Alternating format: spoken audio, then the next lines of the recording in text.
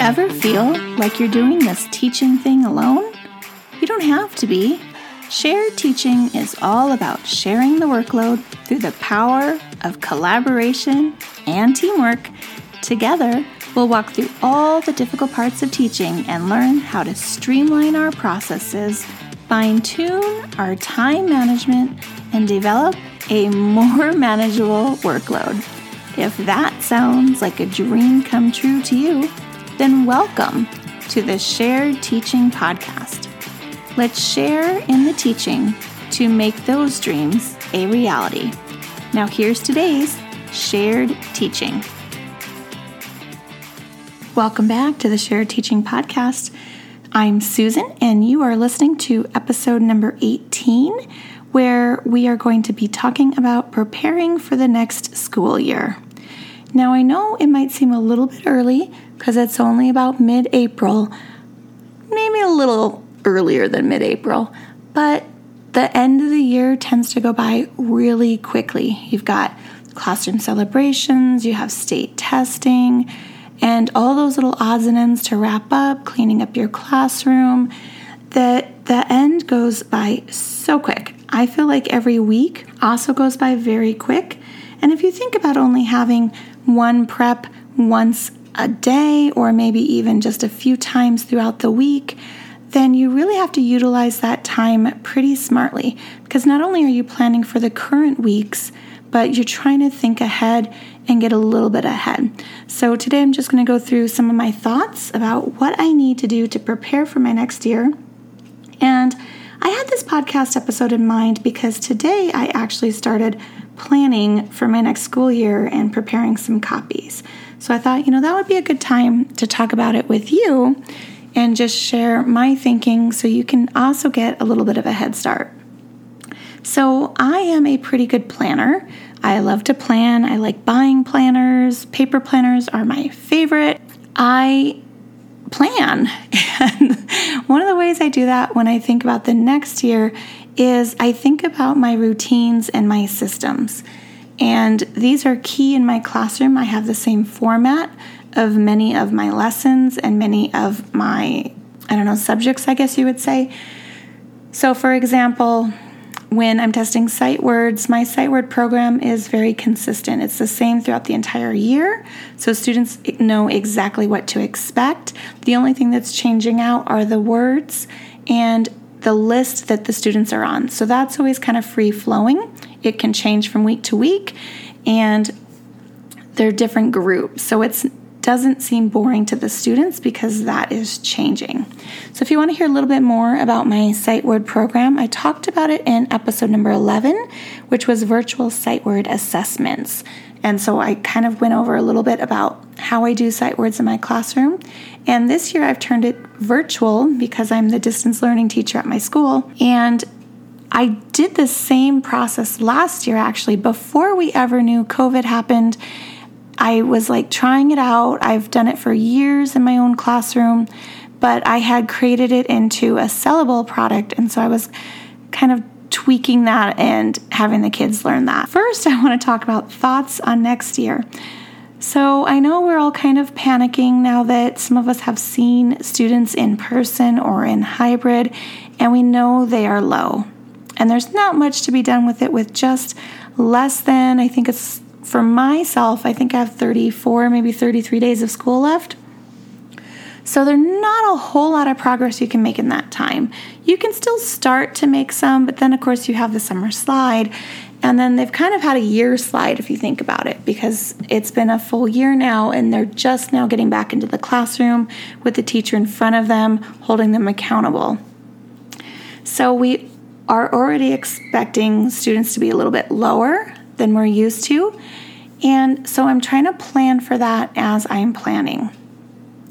I also know that next year centers are going to be a major necessity in my classroom because that's the only way I'm getting in that differentiation that these students are going to really need.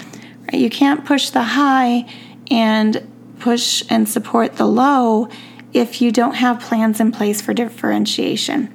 So thinking about that now will kind of bring you ahead of the game when next year rolls around and you're not going to be scrambling to find materials and things. I am planning with next year also thinking about the grouping that I'm going to have. And when I'm thinking about their needs and knowing I'm going to have to teach primarily in small group settings, I'm thinking about transitioning maybe to a guided math model. Now, I don't use it currently. I tried it years ago, and it was sort of a failure in my classroom. It was when it was just first starting to be heard about. I think there was maybe 1, 2 at the most books published on the subject. I mean, we're talking well over, I hate to date myself, maybe, I say more than 10 years ago. Yeah, about there. So over 10 years ago, I tried guided math, and it probably existed before then, but that's where it started becoming more popular, and you would hear it more just in the blog world, amongst other teacher groups. So I tried guided math. It was a lot of planning, a lot of preparation, and I just couldn't keep up with it. And I think that was like maybe my second, possibly third year of teaching. So it was a struggle. But there are some amazing products on Teachers Pay Teachers that are not mine. I am not a math person, so you will not see me creating those. So people like Reagan Tunstall, I know she has a really good guided math program out. It is pricier, but it might be worth it. So I do also know that I'm getting a new math program, new math curriculum next year with my school, which is one I've used in the past, which is Envision. And I know there's a lot of polarizing thoughts on people that like this curriculum, hate this curriculum. When I used it in the past, I actually really loved it. I was teaching in a very poor, low socioeconomic area with completely 100% free and reduced lunch students across the entire school. And Envision worked really well with them. It was engaging. It provided what they needed. I just liked it a lot. So I'm hoping it stayed relatively the same, because that is what I used to then kind of create my guided math based on using the same curriculum. If I can get an early look at the curriculum for math, I'm going to kind of plan that out and see how I can teach that in more of a small group rather than a whole group setting. And so those are my main takeaways for next year, is just what can I plan to be differentiated, taught in small groups. So for this, I look at the standards. And when you look at the standards and you kind of view them as like that living document that goes from kindergarten on up, you can see what they were supposed to know and what they're knowing now, and then what they're going to know in the future. So using that, you can kind of plan a continuum. So let's say you're teaching shapes. You're going to look at what the Common Core says for kindergarten shapes. You're going to look at what it says for your current grade level. You're going to look at the grade level ahead of you. And you're going to kind of plan to make sure you have activities that kind of hit all of those. Because if the student tests out, so this is why I like guided math, you can pre-test them. If they test out of that particular topic, then they don't need to spend all that time learning it, right? They can just do maybe the accelerated enrichment activities. And most curriculums will provide this for you.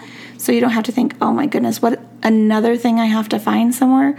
Most curriculums will tell you in there an on level, an above level, and a below level. So whatever they want to call it.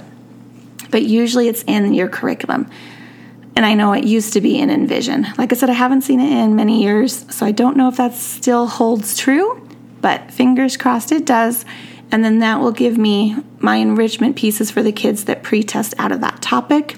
And it will also give me activities for the lower students that need that extra support. So the other thing is looking at easier things like the 120 chart. So again, my first few years of teaching, I had a co-teacher that was on a different grade level, but I still consider her a co-teacher because we were very friendly. We talked a lot about what she was doing in her classroom. And at the time, I taught first and she taught second. And she did these packets that she actually got from her daughter's school, and she kind of swiped them to use in her own classroom. And this was kind of pre-TPT days, right? So it wasn't like you could go buy something. You had to go to the teaching store and buy like a book that you would photocopy later. You didn't buy digital downloads that you could print out. So she had these packets of 100 charts. And if a student passed the blank hundreds chart, they got, the next group of 200. And then they just kept going until they were like in the club of 1,000. So she had a variety of different hundreds charts that she required them to fill out. Some of them in the beginning was just missing a few numbers. And then the next one got a little bit harder and missed a few more numbers until you got to that blank one. And then they had to fill in the blank one. And she was kind of a stickler like me. So she's like, if you erased numbers and you could tell your thinking wasn't quite, you didn't like really, really know it, she would say, you're not there yet. And she would give them another blank one and they would keep trying until they passed. And the kids actually really liked it. And it's something that's super simple to do. It's a skill that they definitely need. So I know, again, Reagan Tunstall, she has some math centers for the year. And one of them is Number Sense. And in that Number Sense, she has the 1200 Club is what she calls hers. And so like the kids get like a little checklist. And so as they pass each of the charts, they can check it off. So the first chart, I think, is 0 to 100. Next chart is like 101 to 200. And it continues that way until she gets to the 1200. So I tried this last year with my students, and it was going really well. And then, COVID hit. But I'm excited to try it again. So I know for the beginning of the school year, I'm already going to use that. So I'm going to photocopy a class set of the first blank chart, because you don't know where they're going to land until you test them on that first one. And then you can kind of gauge how many copies you need after that. So at least having that first set is ready. And that's an easy activity, like, oh, you finished your math early, work on your 1200 Club. So I love having things like that in my back pocket that's really easy for the students. So again, the centers are going to be my absolute necessity for next year. And so I'm going to have word study, because we are also being asked to incorporate Words Their Way. So I'm going to have my word study program. I'm going to use it in conjunction with my sight word spelling program. So they're going to be getting 5 sight words to practice, and then depending on Words Their Way, I haven't looked at it in so long, they might get between 5 and 10 words. Probably just 5 and 5, to be honest. They're second graders. So beginning of the year, they might just get 10 words they have to practice. I haven't really sat down and solidified that yet, so don't hold me to it. But they're going to have a word study that they just kind of work through at their own pace, at their level. Sight words is the same exact way. And then I'm also going to have addition and subtraction. So kind of like a little addition subtraction club, right? So you're practicing maybe addition of through 5s and then addition through 10. And you just kind of work your way up the ladder, passing each of those. And I'm going to do like the little 1-minute fluency half pages. So they're just going to have those to practice. And then once they pass addition, then they get subtraction. So that's just also an easy way to push those students to keep learning, to keep practicing those same skills. So I'll have that in play, and I'll have my word study, and I'll have my sight words. So those are all kind of filler activities, but they can also be a rotation in a center. So for instance, last year when I was in person, and I talked about this before, they had flashcard buddies. And so at the end of every day, when it was pack up and dismissal time, we would pack up and then we would do 5-minute sight word practice. And I changed the activity each day, but it always had something to do with them getting together with their flashcard buddy, and they would read and practice their sight words in some capacity for 5 minutes. And when you only have between 5 and 10 words, that 5 minutes can seem pretty long, but it's such a good amount of time for them to have enough time for both of the students to practice their words. So they know they have to get right down to it. There's no wasted time. So I'm also going to continue incorporating that, which means I have to make sure my flashcards get copied and ready to go. So I started that today. So they have sight word booklets. So I looked at what we have currently for the number of first graders in our school. And I kind of added a few for next year for second grade. Because, you always have kids move into the school, or in the middle of the school years, kids move away, you get new students. So they're averaging between 18 and 20 students in a first grade classroom. So I went ahead and made sets of 25. And then I'm just going to keep that number handy for myself, so I know when I get my roster in August that's how many copies I have. And if I need to do a few extra copies, it's not as big a deal as making these class sets of stapled books and all those extra photocopies when everyone else is at the photocopier. So the other thing we want to talk about is easy prep materials. So the easy prep materials are those things like addition and subtraction work. Maybe you're finding some fluency time tests that they can work on. And I know people have different ideas about time tests, but I feel like you get results from them. Are they memorizing them? Absolutely. But don't you want them to be quick and get them to be automatic? I mean, that's how I learned my multiplication flashcards, right? I learned them by memorizing, and that's how I know them today. So it works for some kids. It's not going to work for all of them, but that's what your small group table is for later. So I'm going to have those things, and then things like parent letters that I know I send home every year. So I know I'm going to send home the letter that introduces my sight word spelling program. So I already set aside, and I made 25 copies of those. I know that I'm going to need the checklists that tell me what list each student is on for the sight words. So I made a class set of those. And then I know I'm going to make photocopies of the parent guides for second grade so the parents can see what are the skills that Common Core requires your student to have, and I would make a photocopy of those. So those are actually in my Teachers Pay Teachers store. I have them for kindergarten, first, second, and third grade. They're parent guide 2, and then it says whatever the grade level is. So I will link that in my show notes. And if you go to the blog post episode connecting to this podcast, it is shareteaching.com/podcast, and you're looking for episode 18, and it will be in the notes on the website there, so you can see it very easily. Okay, the last thing I wanted to talk about is using volunteers. Now, I know it's been very, very hard to get volunteers into the school. At least for me, it has been. They haven't cleared outside personnel to come into the schools yet. It's just employees and people within the district employees. So I've actually contacted a parent that says how much she misses volunteering, and she's actually going to swing by the school and pick up a packet that I'm preparing that she's then going to go home and laminate, cut, staple all the things, and then bring it back to me.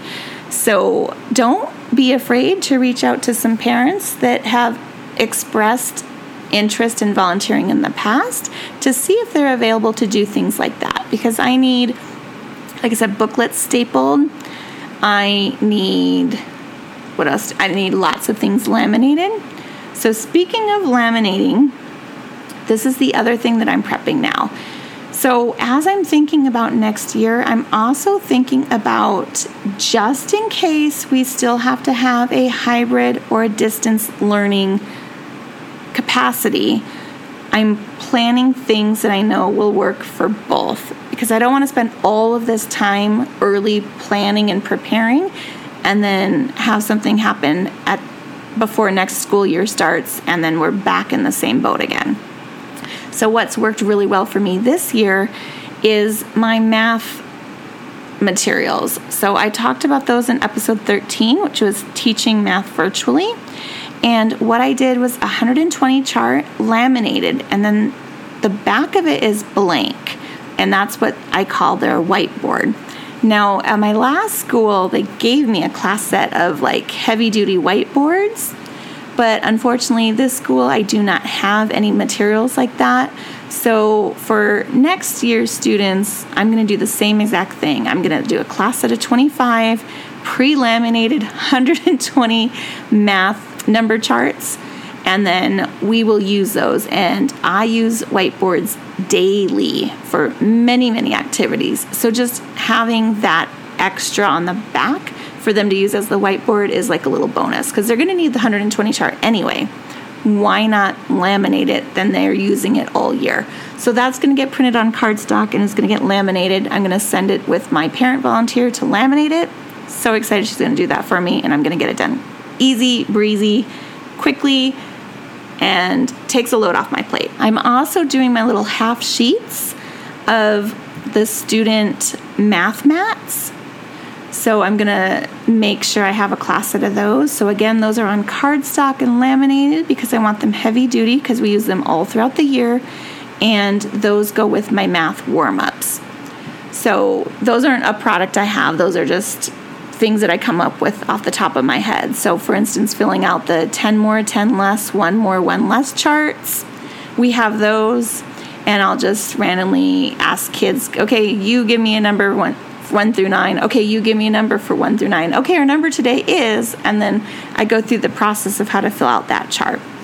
So just something really quick that I use as a math warm-up before I jump into my lesson that kind of reviews what I feel are like some of the most important skills: the place value, the time, the number lines, addition, subtraction, number bonds, all of that. Anyway, that is what I'm doing for next year. That's how I'm preparing to get ahead, is I'm just thinking of those things that will take a little bit load off my plate for when back to school starts. So what do I need at the beginning of the school year that I use all the time?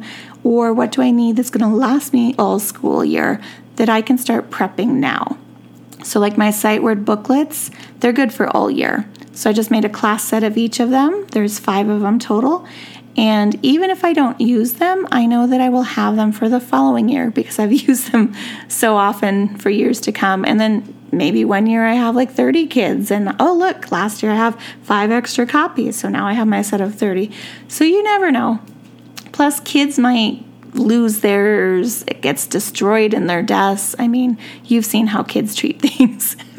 So it's always nice to have a few extra copies on hand too. Those are my planning thoughts, and I would love to hear how you are preparing for the next year. Any thoughts about how you're going to differentiate things, any things that you commonly use that you're going to use again for next year that you want to start copying this year. Maybe give us an idea of what they are so that we can think ahead to plan them as well. Which reminds me about my writing folders. So every year I use a writing folder, and inside the writing folder I print using my home printer in color copy, which I know not everyone likes to do, but I do HP ink, and that gives me $10 a month. I think it's like 300 color copies, so I don't mind copying 20 pages for the kids. I pay for it anyway. It doesn't bother me, but I know some people it does bother, and I don't have access to a color copier at school. So anyway, I print their alphabet chart, their blends, their digraphs, and those go in their writing folders. So that's another thing that I want to make sure that I have printed, ready to go, and then I just slide them in page protectors in the beginning of a plastic 3-prong folder. All right, so I hope that really helped you out, and you found some really good advice and information in this episode. Stay tuned for next week, and I will see you then. If you've loved this show, then join me in sharing the teaching, hitting that subscribe button, and leaving us a review on iTunes so we can be found by more teachers like you who are ready to start sharing the workload. I hope you've enjoyed this episode. Find new episodes each week on sharedteaching.com. Thanks for listening to the Shared Teaching Podcast.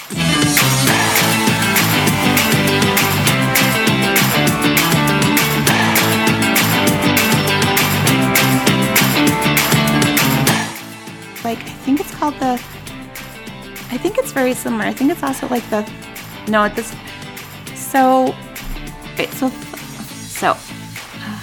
why I said all that. So I already know next year is going to be a little bit rough, which is fine. I love centers. Centers is my jam.